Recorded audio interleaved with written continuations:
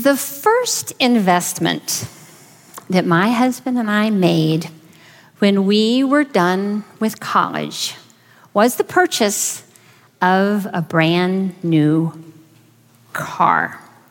Now, I am really not a car kind of girl. I don't really, get into the whole car thing. I've always said that if I can get in it, put the key in, it can get me from A to B. That's all that really matters. But we had a nice kind of car that died when we were in college, and my grandmother was just kind enough that she said, well, you can have my old car. And her old car was kind of an old granny car called a Dodge Swinger. Anybody know what those are? Yeah, so I was grateful because we had a car and we needed a car. But I have to tell you that when we bought a brand new car, I'd never had a brand new car, and it was a Mazda GLC 4-speed. I really liked it. It was new and it was clean, and I liked zipping around town in it. And my husband and I would always kind of say, okay, whoever goes the furthest, they get to drive the Mazda that day, because the Mazda got really good gas mileage. So one day, the lot of the Mazda fell to me, and I went and got in the car, and I looked at that little orange needle for the gas gauge, and it looked like it was like way kind of close down there on E. And I said to my husband, I don't think I'm going to have enough gas. He said, oh, honey, you're going to be fine. The Mazda has an 11-gallon tank, and it takes 33 miles an hour. You will have plenty of gas, he said. Plenty of gas to get where you're going. You know where this is going, right? So I got in my car with full and complete trust, turned on the key, turned on my cassette player, and sang all the way to work. And then on my way home from work, I was driving home, and all of a sudden, my new car, it started making funny noises. And since I had never run out of gas before, I didn't know what running out of gas noises sounded like. But pretty soon I sputtered over to the side of the road and looked at that little orange needle, and it was way on the wrong side of that E. What's a 22-year-old girl supposed to do? I was kind of in no man's land. There weren't any businesses. There weren't any houses. I certainly had no cell phone, and it was miles to my home. And I can promise you that the boots I was wearing were not made for walking. And so I sat there and contemplated, okay, what am I going to do? And suddenly, from behind me came a car, and in it were two kind of middle-aged men in business suits. And they said, hey, do you need a ride? Now, even back in 1980, I knew that was not a great decision. It was kind of a risky choice, right? But I really felt like I was completely out of options. So I threw caution to the wind and said, sure, thanks. And I climbed into the back seat. Now, you might call me crazy, or you might call me foolish, or you might call me brave. But what you really need to call me is mad as a hornet at that man who told me everything was going to be fine. You know, I don't know if you have ever had an experience like that. It's an awful feeling. You're driving down the road 60 miles an hour. You think that you're sure of your ride, you're sure of your destination, and all of a sudden, you have totally lost power. I don't know. Maybe you do know. Maybe you have literally run out of gas. Or maybe on your journey, you've had a similar experience emotionally where you thought everything was going great, and all of a sudden, you've stalled out. But I have to admit to you that though that was the very last time this girl has ever run out of gas, that is how I often feel about the Christian church and our fulfilling of the Great Commission. Jesus' command to tell all the world about him. Looking back, it seems like we started out strong and sure. But have we run out of gas? According to data published in 2020 by Barna Group, only 1 in 4 Americans is a practicing Christian. The number of people who report that they read their Bibles consistently is a less than inspiring 35%. And though 69% of Americans say that they pray, that is not a daily figure, but maybe a weekly figure. I wonder, would Adventists score better? I don't know. The director of the Adventist Church's archives reported in 2020 that in the last 50 years, though we had over 40 million members worldwide, over 16 million of them had slipped out the back door while we weren't looking.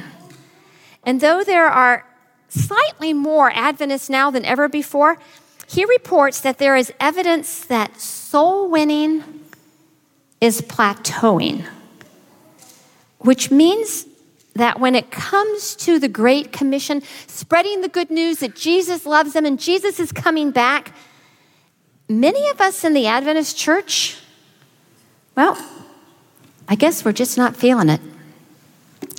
While we're sitting with our engines idling, looking for some great sign, are we running on empty? Most of us are familiar with the book of Acts, when a group of Jesus' followers become turbocharged with the falling of the Holy Spirit. Before he returned to heaven, Jesus had told them it was going to happen. And he told them they were going to have to wait. But he didn't tell them how long they were going to have to wait. He gave them no idea. So day after day passed. But they weren't just idling their engines or, multitasking on their phones. If you turn with me to Acts chapter 1, verse 4. Acts chapter 1, verse 4. It says that all of them, with one accord, were devoting themselves to prayer. Now, do we even know what that really is? Are you honestly able to devote 10 uninterrupted minutes to prayer, much less 10 days? When the Holy Spirit came, it really wasn't a secret thing, and it sounded a lot like a hurricane. But please don't be fooled by that metaphor. We often think of Pentecost as a group event. And the entrance of the Holy Spirit may have sounded like a freight train, but the resulting ignitions brought by the Spirit touched each person individually. Yes, they were all together in one place, but do you think that the Holy Spirit would have lit up somebody who really wasn't into it just because he was sitting next to somebody who was eager and open and combustible? I don't think so. The flames of Pentecost were more like the lighting of torches than they were a forest fire. One life at a time. And I have to ask myself, before Jesus comes back, he promised that there would be another great outpouring of his Spirit. But what if I'm not combustible? Will it be good enough that I sat in church here next to you all, and maybe you're combustible and you can maybe transmit that to me somehow? Or is the Holy Spirit, does he work by osmosis? Sometimes we only think about this great big outpouring of the Holy Spirit in the book of Acts. But if you look back through the Bible, the Holy Spirit is woven throughout the whole book. It seems like he shows up in the most needed circumstances. He's in the very second verse of Genesis, when the Father, the Son, and the Holy Spirit come together to do the greatest act of creation. He is there. And he is there in the very end of Revelation, in the last few verses, when the children, he is welcoming them home, and he says, come. The Spirit is all throughout the Bible. And interestingly, most of the time in between, he seems to interact individually with people, coming into individual lives. The Bible says that the Spirit of God was on Joseph as he was enabled to save the lives of untold thousands of people in that part of the world.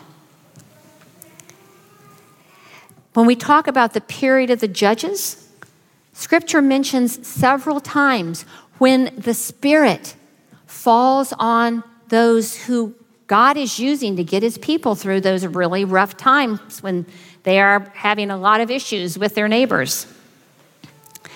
In 1 Samuel, it is written that the Spirit of God rushed on a young man, kind of a timid young man, really, by the name of Saul, when he calls him to become the first king of Israel. And then it says again that the Spirit rushes on a young man named David, who is the king after God's own heart.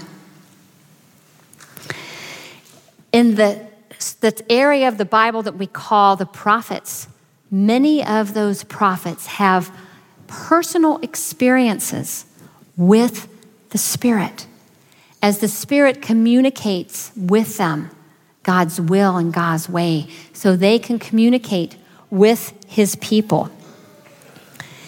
Even Jesus unobtrusively stays living in Nazareth until the Spirit falls on him at his baptism.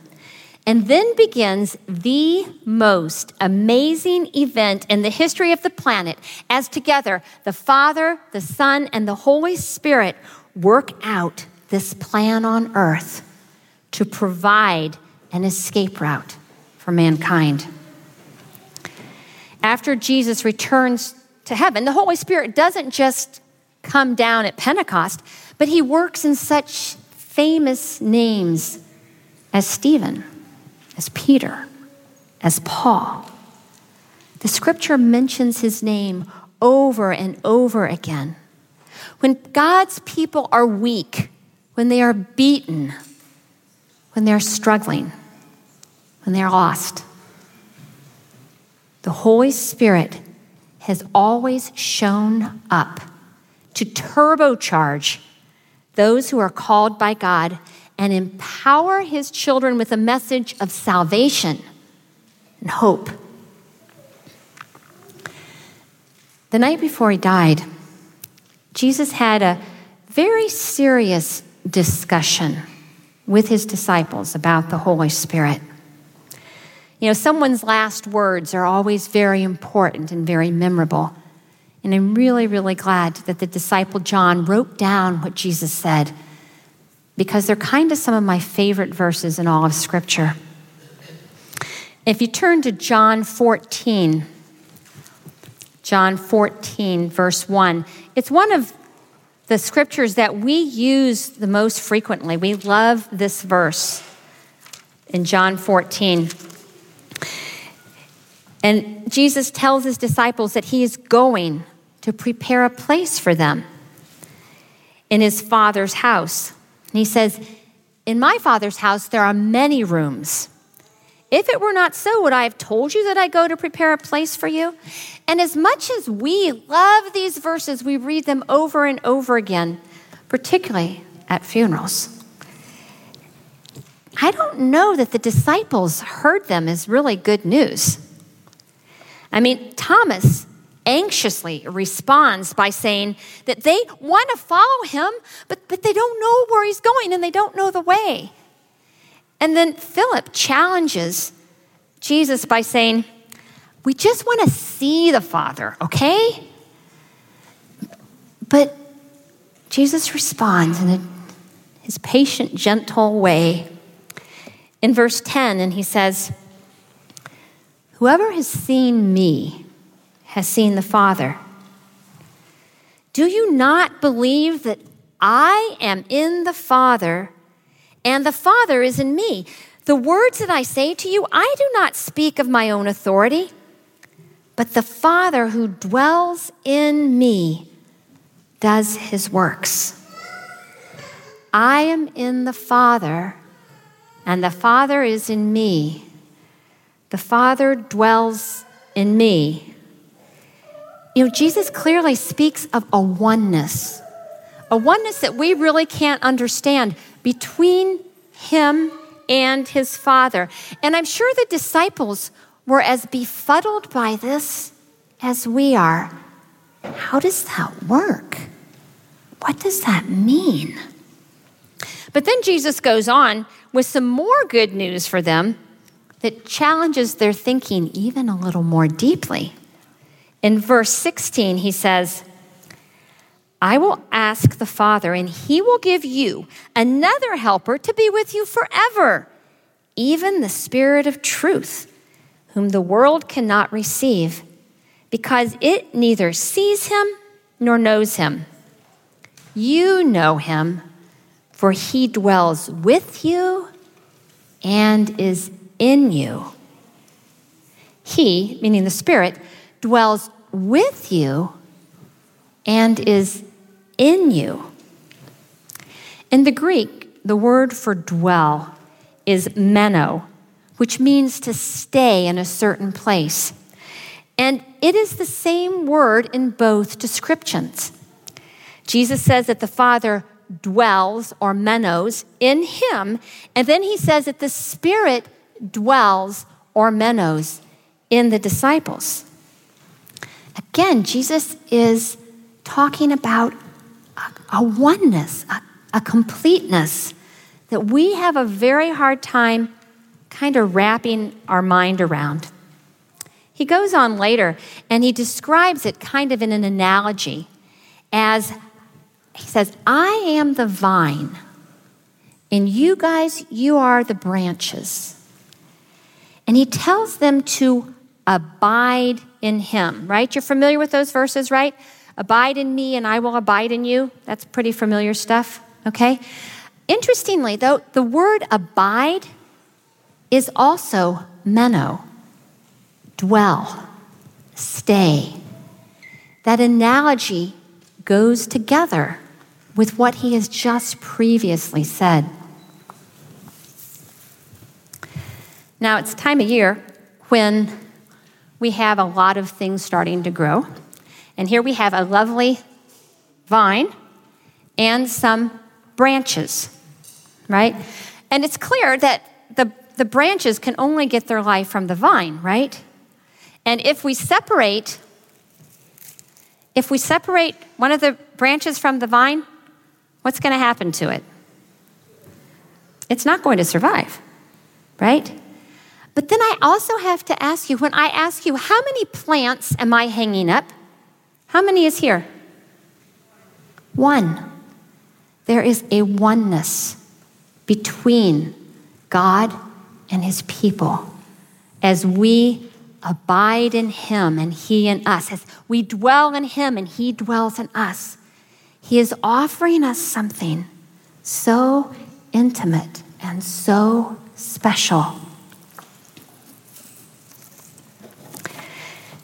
You know, I think that Jesus is really trying to teach us about the unity that he wants with us, a oneness with him.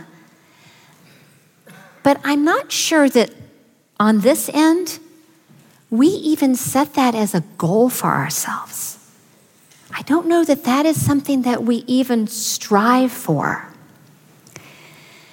Later that night, Jesus bows his head over his disciples for the last time. And the prayer is found in John 17. And it is so full of love and so full of the heart of Jesus. But then, in a futuristic addendum, Jesus, he prays for us. Look at verse 20. I do not ask for these alone, but also for those who will believe in me through their word. That's us. That they may be one, just as you, Father, are in me and I in you, that they may be in us, so that the world may believe that you have sent me. The glory that you have given me, I have given to them, and that they may be one, even as we are one. The last night before his crucifixion, when Jesus knew that he would be leaving them, Jesus suggested to his disciples that they were on the cusp of the greatest personal experience with God that they could ever imagine, better than him even being there with them in person. Just as the Father and Son were one, the disciples were told that they now had the opportunity to be one with the Father and the Son and the Spirit. Not one in power, not one in omnipotence, of course not, but one in purpose and one in unity, getting the job done. And then he prayed that all of us sitting here and all of us online, that we too would be filled with that same Spirit and find that same oneness. And why? John 17:23 says it. So that the world may believe that you have sent me. How does this mysterious unity between the Father and the Son and the Holy Spirit, how does it work? To me, it is as incomprehensible as the incarnation. Yet, we do believe that Jesus surely did come in human flesh. Jesus has also sent his Spirit to dwell in us. Excuse me.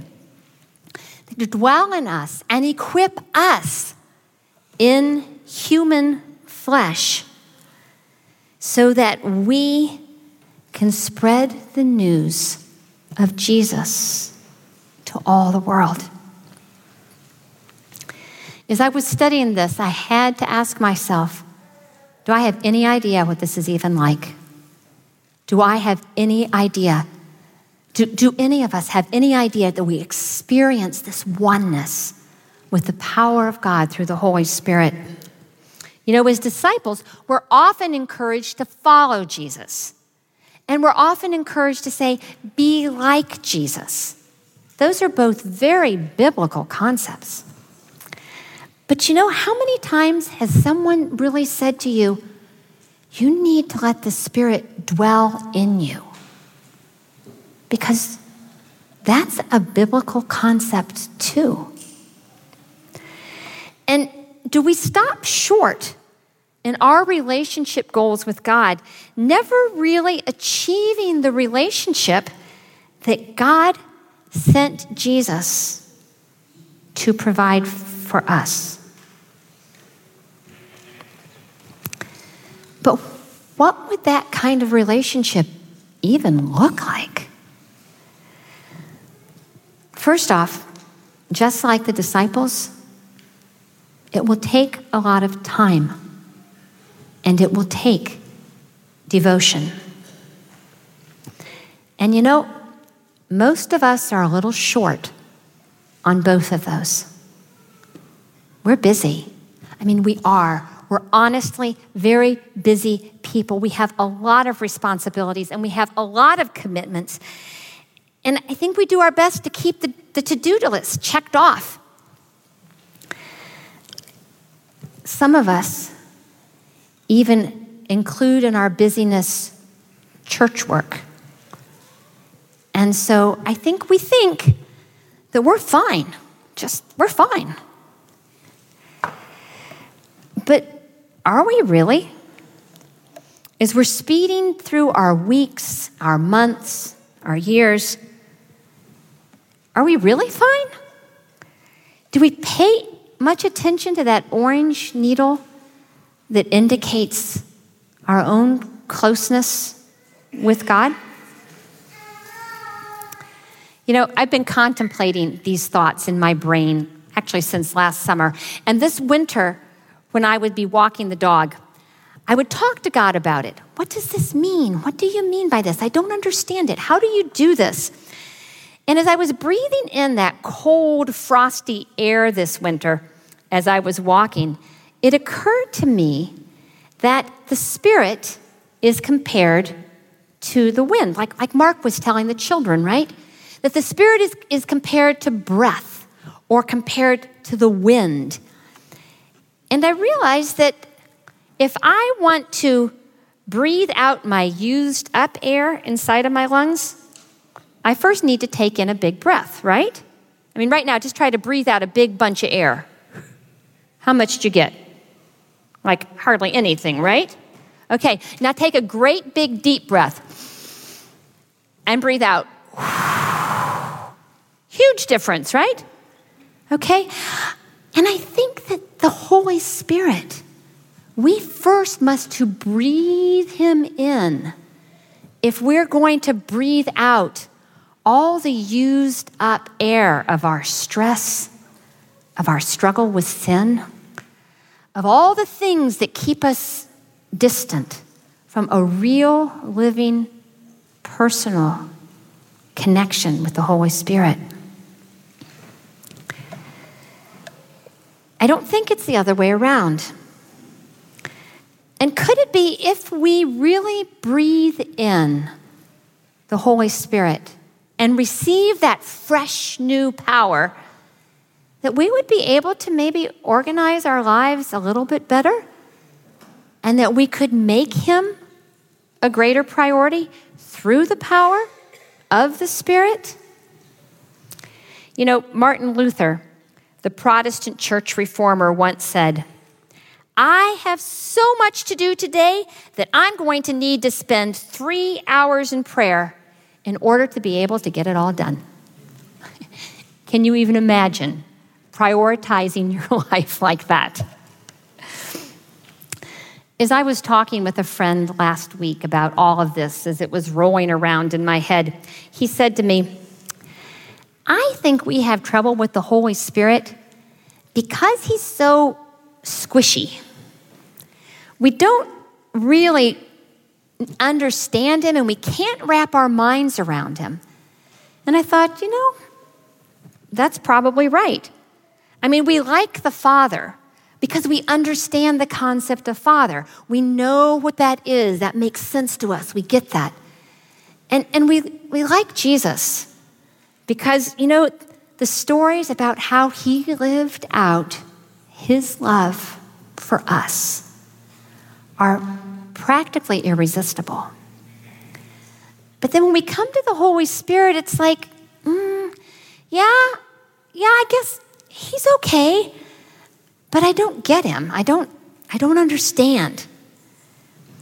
And I have to wonder, is that his fault or our fault?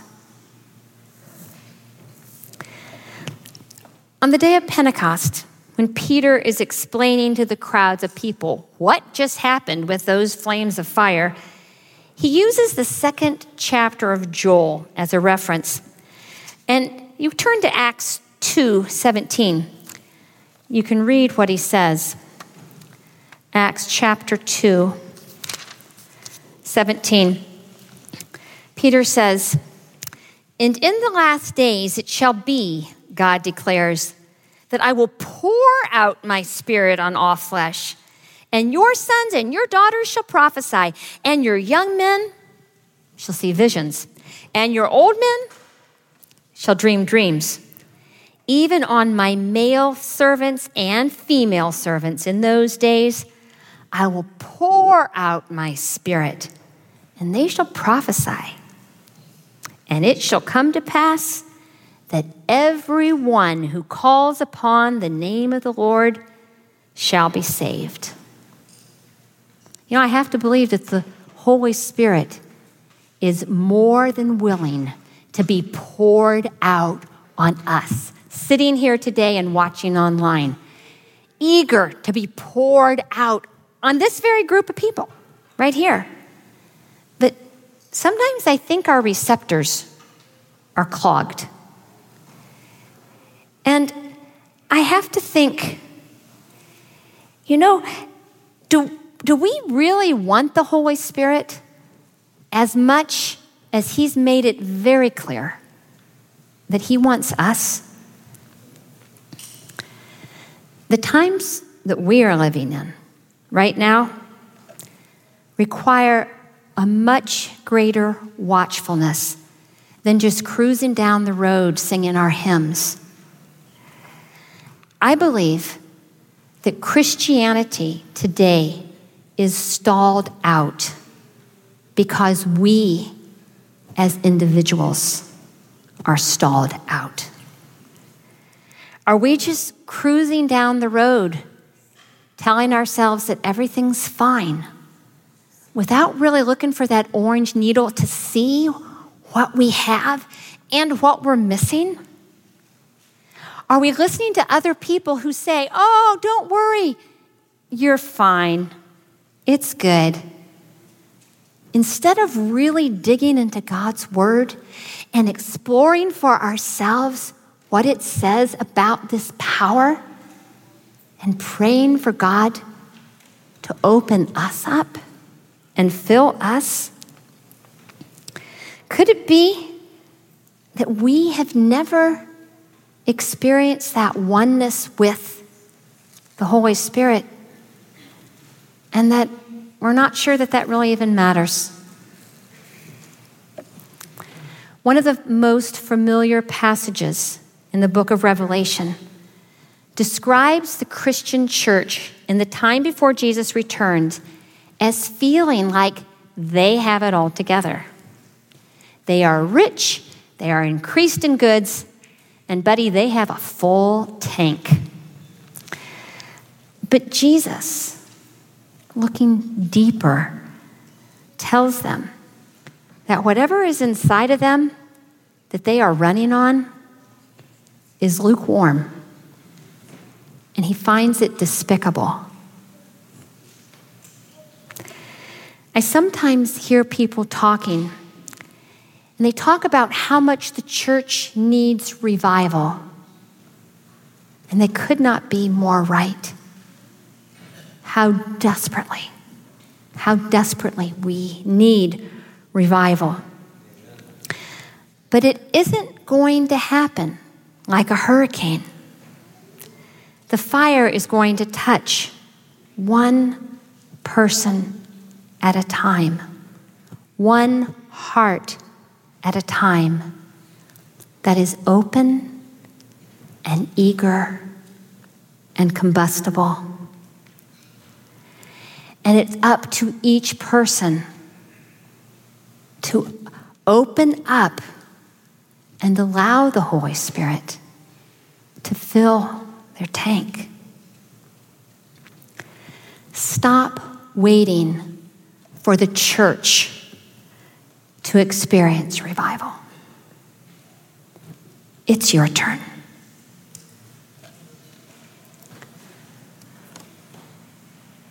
Holy Spirit, we need you. You know how empty we are. And you know how many excuses we have. Forgive us. Unclog us. And open us up to the oneness that you, the Father, and Jesus have ordained for your people since the beginning. Open us up that our desire for you will be greater than anything else. And I pray that you will empower your people to be excited about spreading this amazing news of the salvation of Jesus so we can get the work done and go home. I pray these things in your name, Jesus. And I thank you.